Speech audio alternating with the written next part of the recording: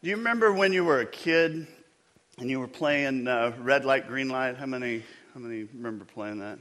I mean, it's kind of a variation of the game Statue, and basically you'd get everybody on one end of the field, and then you had a person that was the traffic light. And so they would turn their back to the group, and they would cry out, green light, and everybody would start running toward the goal. And then the traffic light person, they would turn around and they'd go red light. And you were supposed to freeze wherever you were. Now, this is where I think everything gets skewed in this game. Because you always had someone, you probably were that person maybe, that they're going to press the boundary. You know, they're going to keep moving. When, you know, after you've said red light, you had that person that they'd keep going. And then you go, you were moving. Go back to start. They go, I wasn't moving. Now, I learned to translate that very early in life. What they meant when they said I wasn't moving was I didn't take more than 10 steps after you called red. And so you would end up having this discussion with them, or argument, you can pick. But as you're having that, you had to keep your eye on everybody that was on the field, because you always had someone that as you're arguing with that person, they're going, you know, and you'd look and they were here, and then all of a sudden they're here. And you go, you moved. Lots of cheating going on. Lots of stretching the truth, a lot of rule breaking. And it resulted in problems, and it resulted in a lot of arguing.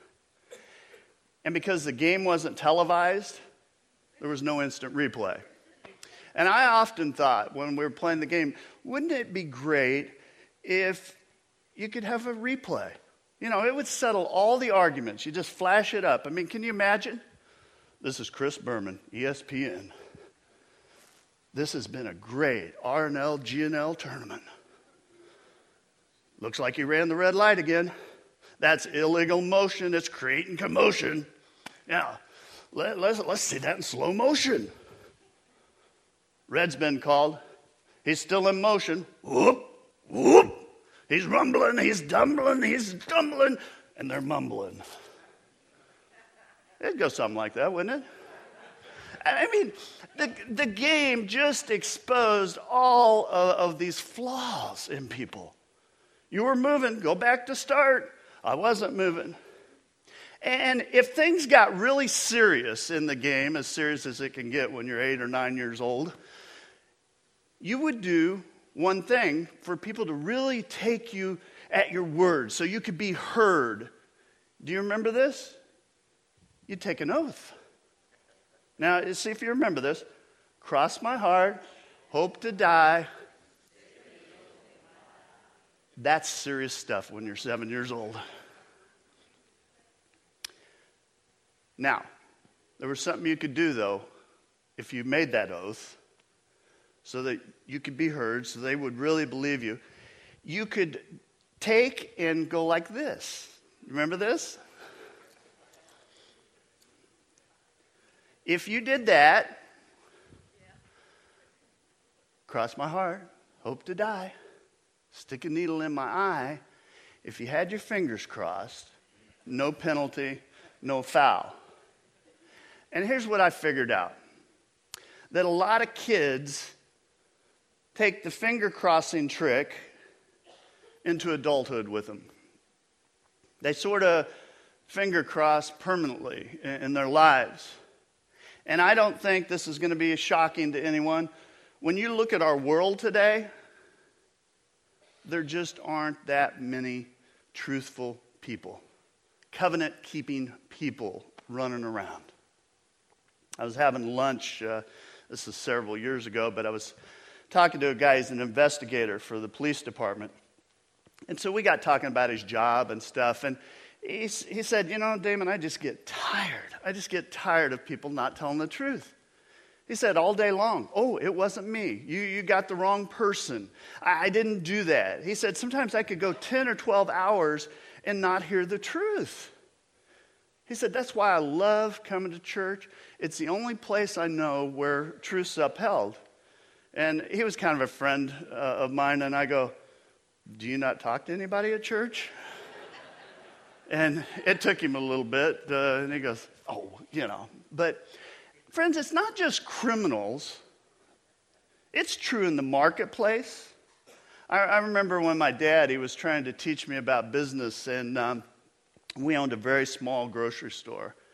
And so in the summer, we would carry a little bit of produce, and the truck farmers would come by and we'd buy stuff. And so my dad told me that this summer, I was going to be responsible for ordering and buying the produce. And so he said to me very clearly, he said, you make sure you get a good price, and you make sure it's fresh.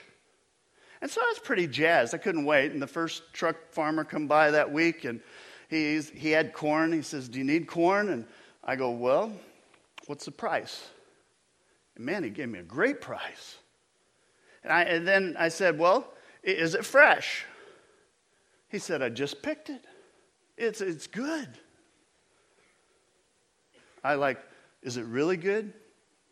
He goes, best you'll ever buy. And then he went inside the truck, grabbed a couple pieces.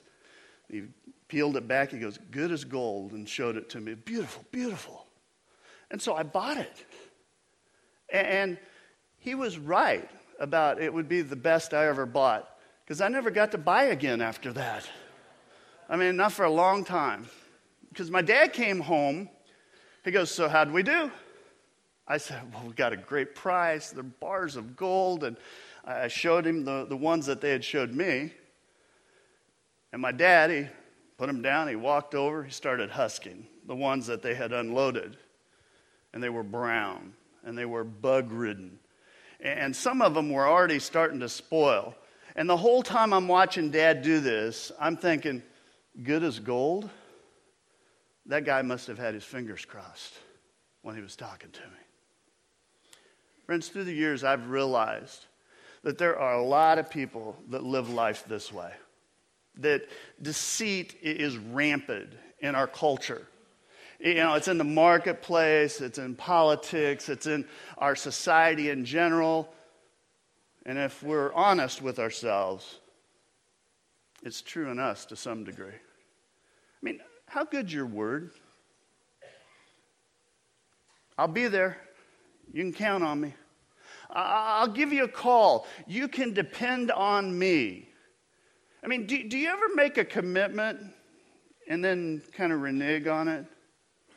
I mean, to what length do you go to keep your commitments? How often do you make a commitment knowing full well you're not going to see it through? Matthew, 5th chapter, Jesus is talking to followers. He's talking to a group of people. And Jesus really presses things. And he says, you know what? Followers of him were to be truth-filled. They were Jesus is going to challenge to make one-word commitments. He says, all you need to say is simply yes or no. Anything beyond this comes from the evil one. Jesus said, true believers should be able to make one-word commitments to one another. Once you've made these single-syllable covenants, so to speak, it should be a done deal, that the commitment's not breakable, that there's no finger crossing allowed. Can you imagine what our world would be like? I mean, think about that for a minute. If everyone in the world told the truth, if every time people made commitments with one another, they kept them, this world would be a totally different place, wouldn't it? Jesus said, that's what I want the world to be like. Jesus said, I expect my followers to lead the way, to model truth-telling, to show us what covenant keeping is really about. Do you see the words are in red up there? Some of you may have Bibles. They call them red letter editions. Anytime Jesus spoke, the words were in red. And it's interesting because as you read these words, if you track back a few verses, you find out Jesus is seeing red at this point. The reason why Jesus is seeing red is because people are making oaths, people that are calling themselves Christians or God followers, Christ followers at that time, that they were making these oaths, but they were breaking them, that it had crept into the faith, into the faith community. And so Jesus says, again, you've heard it said to the people a long time ago, do not break your oath, but fulfill to the Lord the vows you've made. Now, we need a little history here so that we can kind of get on the same page. In the Old Testament, in order to provide kind of a genuine inspiration and motivation for people to keep their commitments, God would allow them to make their oath in his name. And so it was kind of a seal, so to speak, of how important something was to say, this is really important to me. This is an important commitment. And so I'm going to do it in the name of God. This was not done lightly. This was not done very frequently. And it was never done deceitfully. God made it very, very clear that if you were going to make an oath, and you were going to make that oath in his name, basically you better keep it, no matter what. Don't make the oath in his name and then break it. And basically it wasn't up for discussion. It's kind of into the story. There are a lot of scriptures that talk about oaths. One in Numbers said a man or a woman who makes a vow to the Lord or makes a pledge under oath must never break it. He, she must do exactly as they would do. Throughout Scripture, God made it absolutely clear, and there are just a pile of scriptures. If you make an oath, if you vow, if you make a commitment, that if you do it in his name, serious thing. So what happened was God's people really wanted flexibility. They wanted semi-binding commitments for things. I think they fully intended to see them through, but they kind of looked at life and they said, things change in our lives. Circumstances change, people change. And so we need flexibility. We want to be able to cross our fingers once in a while, just have that crossing your finger factor involved in what we're doing. And so what they did, they decided that they would change the way that they made an oath. They would seal the deal differently. They decided they would change the way that they made that commitment. So when they were making a commitment, they didn't use God's name because they knew absolutely if they were to do that it was binding and that it was very, very serious business. And so they just changed the wording altogether. They started making oaths in the name of heaven, in the name of earth, in the name of the temple or the city. And so they just took God out of the oath altogether. And they figured if they did that, well, I don't have to be as obligated. And so whatever they said, whatever they promised, didn't have to see it through. Now, can you imagine? What happened, the system got really corrupt. Pretty soon people are making promises in the name of everything under the sun. When people broke a vow, they go, well, I didn't make it in the name of God. I didn't use Jehovah's name when I made that promise. Therefore, I'm not as obligated to see it through. I don't have to do what I said I was going to do. And so you got all this arguing going on in the temple and with God's people. And they're going, well, this oath really isn't very binding. And they had all these levels of oaths and how important it was. So if you made an oath in the name of heaven, which was where God dwells, that was kind of like level 1. And so you would make that promise, cross your fingers just in case. But then if you made an oath in the name of the earth, Well, you just had your fingers crossed at that point. And then if you made an oath in the name of, let's say, Jerusalem or the temple, well, now you got both fingers crossed. And if you made an oath in some other thing, well, it was like you had your fingers crossed, you had your legs crossed, and you had no intention of seeing it through. So instead of the oath inspiring integrity, it became a breeding ground for dishonesty, for corruption. Instead of the oath helping people keep their commitments, it really became a loophole kind of for, hey, I can bail out on this one because I had my fingers crossed.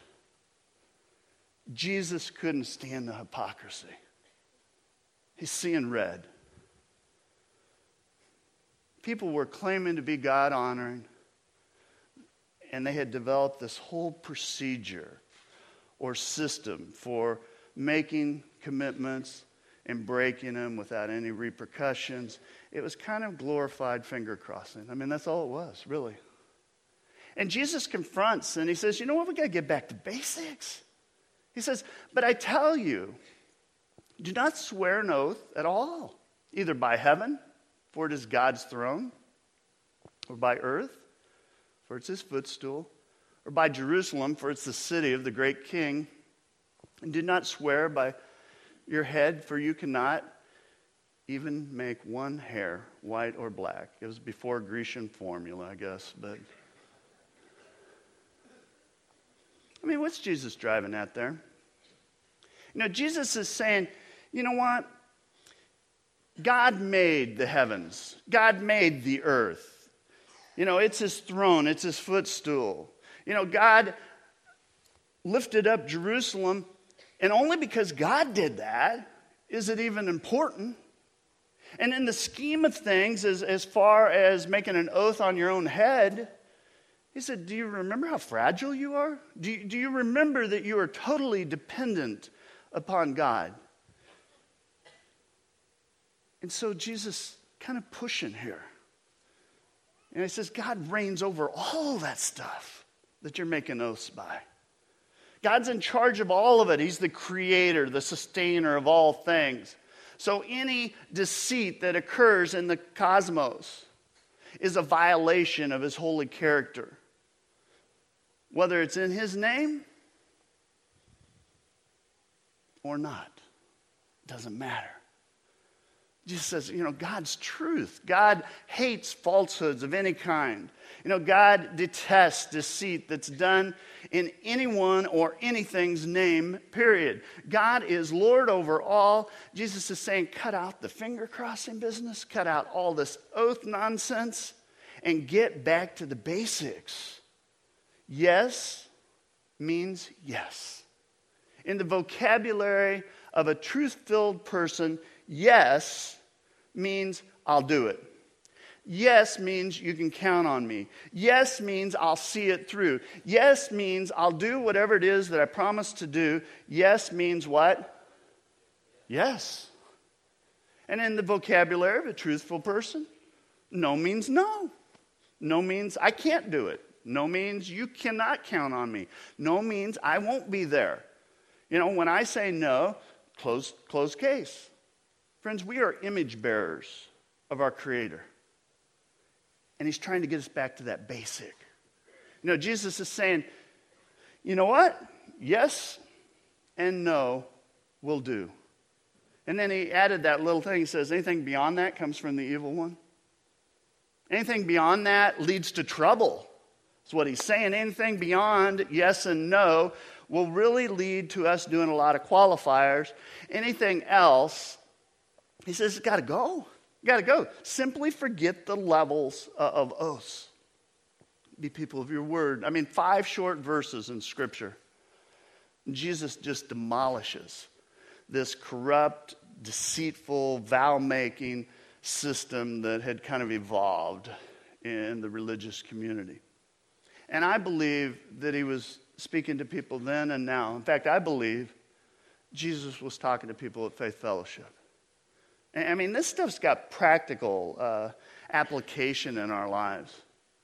I mean, I believe if Jesus were here today, that he might caution us about some of the commitments we make to one another, that kind of the everyday conversation stuff, like, hey, I'll call you.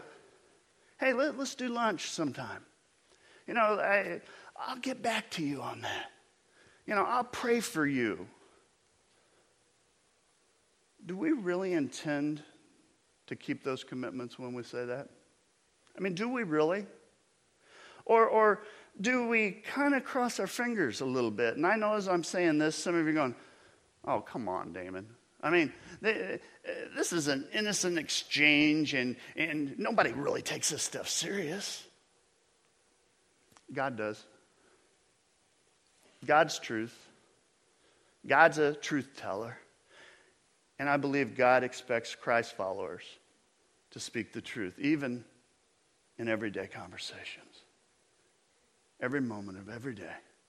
Even those casual conversations. I mean, they're included here. God says, if you say yes, mean it and do it. If you say no, puts an end to it. It has huge implications, I think, in our lives. In our families. Implications that I believe are real. They're significant. They matter. I mean, they affect our marriages, for instance. Let's say your spouse, asks, hey, what time are you going to be home? I'll be home at 6. Yes, 6. Well, see, if we're people of our word, then your spouse knows you're going to be home at 6. Does it matter? Well, it does to your spouse. And it will to you.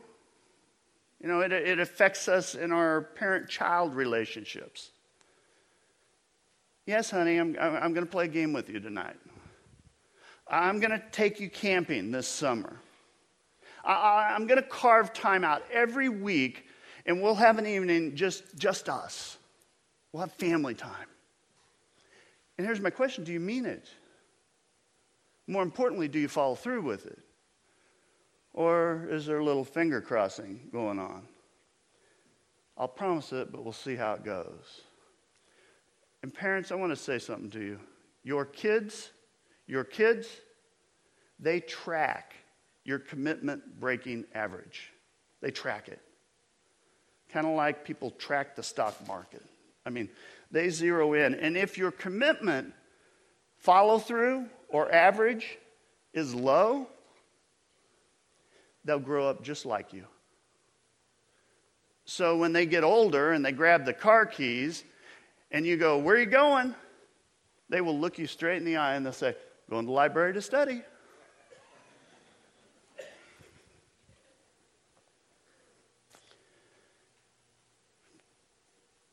You're going to look at them.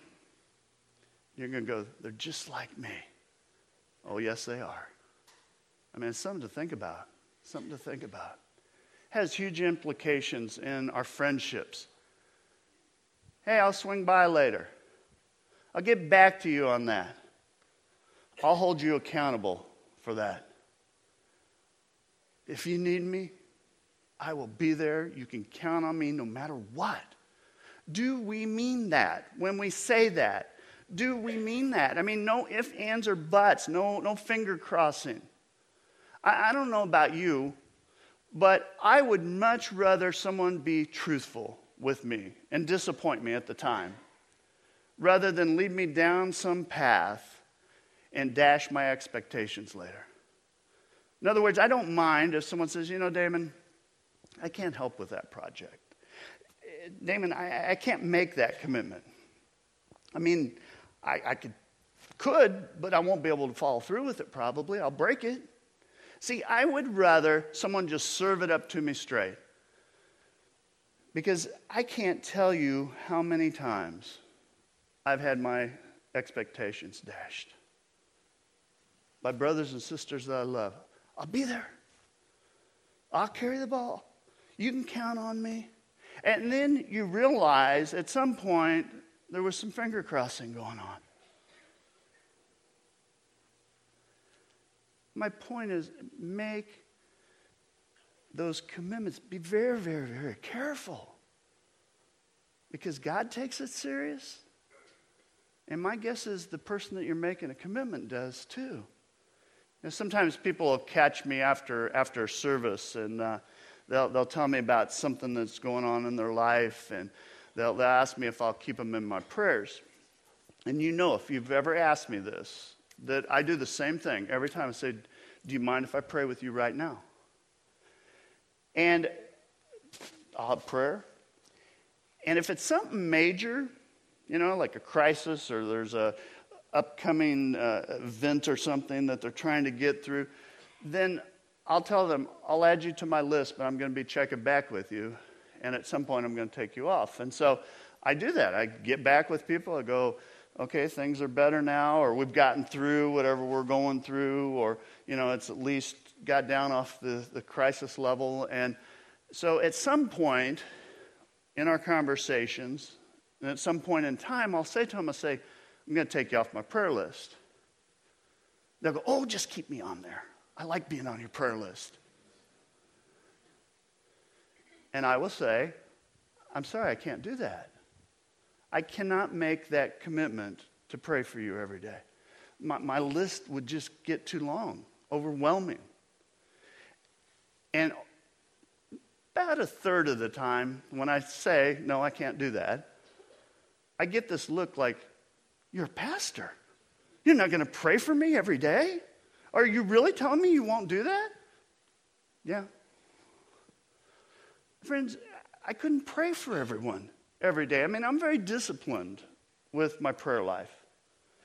But that list would get so long, I absolutely couldn't do it. I just couldn't do it. And here's my philosophy. I would rather be a truthful minister than a deceitful one. It might hurt you that I can't pray for each person individually every day. But my point is simply, be very, very careful the conversational commitments that you make, because they're serious. And be careful with formal vows that you make.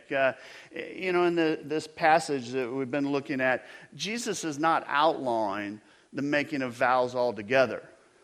Jesus primarily is trying to tear down this house of cards that we've created, that people had created. He's trying to deal with kind of the smoke and mirrors of making these deceitful oaths. Basically, I can break out of it and there's no repercussions or no problems or anything I got to deal with. And so he just wants to destroy the whole system that the religious community had created for oath making and breaking. He says, got to go. The Bible, it confirms many, many times through Scripture that making formal vows is a useful thing. It's a good thing. That whether it be marriage vows or parental vows, some of you made them when you dedicated your kids, or church vows, or whatever, things that are important. The Bible gives instances over and over of men and women that were seeking God that made legitimate vows in their lives. And they made them because really what they wanted to do was kind of underscore the importance and underscore the purpose that God had in that. And so they would stand and they would use God's name in public arenas, and they'd say, I stand before you, I stand before God, and I make this vow. And it's important to me. It's so important to me that I'm making this vow publicly to show my love and loyalty. And the Bible said that's a good thing. It's a good thing. Solomon, he writes these words in Ecclesiastes, says, when you make a promise to God, don't delay following through, for God takes no pleasure in fools. Keep all the promises you make to him. In other words, whatever you say, whatever you're going to do, follow through. It is better to say nothing than to make a promise and not keep it. Scripture says when you take that stance, when you take and make that vow, you ought to enter into it very soberly. You ought to carefully consider what you're committing to, and then you see it through. Those of you that are married, Are you keeping that vow? I mean, I have sat with hundreds of couples through the years. And as they've made that commitment before God to each other, we'll talk about it ahead of time. I'll say, this is about loving one another from this day forward for better or worse. Really bad times, it can get worse. In richer or poorer, you can be really, really poor. In sickness, the tough times, and in health. Do you promise to love and to cherish until death? Yes or no? Yes or no? That it's a vow before God. It's serious, serious stuff. Some of you parents, you've dedicated your kids to God. Are you helping them grow and mature? Are you helping them grow in their faith? Are you making faith a priority? Are you making it here regularly? You're modeling the Christian faith. Are you showing them what a relationship with Jesus Christ looks like? Are you disciplining your kids in a way that you're instilling values and ethics and preparing them to lead a God-honoring life? I mean, are you? Really? Are you? Because you need to be committed in this season, especially as you're raising them, because your kids are impressionable, stakes are high, eternity's on the line. Several times a year, I get the joy and the opportunity of watching folks that stand here in this auditorium. They make a commitment to Faith Fellowship. They've gone through the F2 class that they were talking about earlier. That kind of helps them understand what we're about as a church. And it's a time when people reaffirm their vows and their commitment to God and Jesus Christ, being a Christian. And they stand here in the auditorium basically saying, I'm making a commitment. And it's an exciting time. I believe that God delights, that he looks down and he smiles when people go, you know what, God led me to this church, and I'm committed. But you've also got the flip side. We're a commitment-free culture. People do not like commitments overall. You know why? Because I think in our DNA, I think fundamentally, we feel obligated when we commit to something. And I think we feel guilty inside if we don't follow through, if we don't see it through or whatever. But I think a lot of people get pretty comfortable hanging out in the shadows. Don't have to serve. Don't have to pray. Don't have to give. Don't have accountability. Don't have responsibility. And I often wonder, what God thinks about commitment-free Christians. Commitment, serious thing. Serious thing. Don't take it lightly. No finger crossing. It can be used to motivate us, to provide us with accountability, to help us seal what our best intentions are. I believe that it demonstrates love and loyalty. But my point is, when you make commitment, whatever they are, we should see it through. Now, when you break a commitment, which, just newsflash, we've all done it. Somewhere along the way, we've broken commitments. Well, don't throw commitments out the window and go, well, I'm done with commitments. Never going to do that again. I think you just have to acknowledge that we've all broken some of them. Got to acknowledge that we've failed somewhere along the way. We need to acknowledge it to God, maybe our spouse, maybe our kids, maybe our friends, maybe the church. I don't know. But I think there comes a point when you own it. You ask God for forgiveness. Maybe you renew those vows. But you absolutely are very, very careful as you make commitments from that day forward. Now, one final thought here. God is a covenant keeper. God makes commitments to us, and he keeps them. And the beauty, God keeps them perfectly. Never misses a beat. And I'll tell you, over time, the longer I have walked with God, it's the quality that I love more and more all the time. God's faithful. God's faithful. God is not a commitment-free God.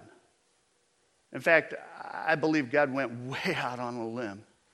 And he said to all creation, so everyone would hear it loud and clear, that he loves you. He loves me. He said, you know, you may take and throw that back in my face. You may thumb your nose. You may spin on your heels and dismiss me. But I love you. And I'm going to go on record. I'm making a commitment to you. In fact, I am going to love you, and I'm going to keep loving you no matter what. And I'm so committed, God says, I'm going to send my son. And he's going to die for you. That's how committed I am. Scripture says whoever calls on his name will be saved. That's commitment. I mean, that's something you can count on. You know, when you're walking through the tough times, when you're walking through the fires and you're in the deep waters, when you face those obstacles and problems of life, when you face death, God makes a commitment. He'll see you through it, that he'll be with you no matter what. Everybody else may abandon you, but you will never be alone. You can count on it. What a commitment. God's word's full of commitments that he makes to us.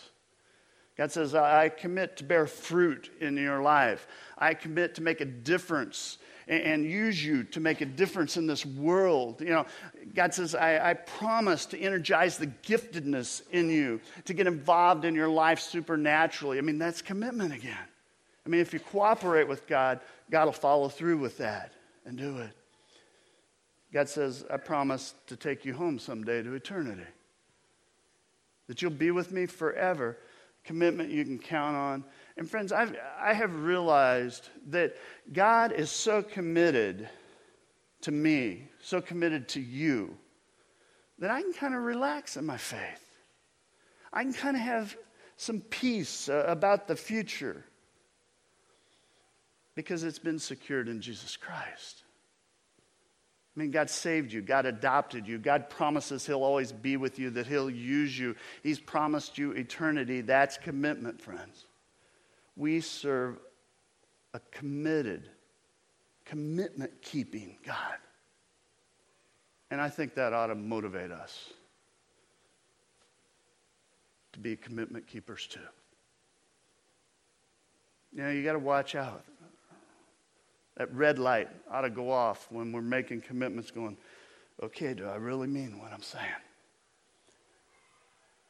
And I think if we look at the words in red, that'll remind us how we're supposed to live. All you need to say is simply yes or no. Yes. No. None of this. Yes. No. Pretty basic, isn't it? But it's hard to do. But I believe that's what Christ calls us to. Let's bow in a word of prayer together. Our holy God, God, I thank you for your faithfulness. And God, I pray that whatever words roll off our tongue, God, may they always be true. Whether it's casual or it's serious business, that people go, you know what, when they say it, you can take it to the bank. God, I pray you would give us the courage and the strength in those moments when we should say no, but we say yes, that we guard ourselves from that. And we know when we say yes,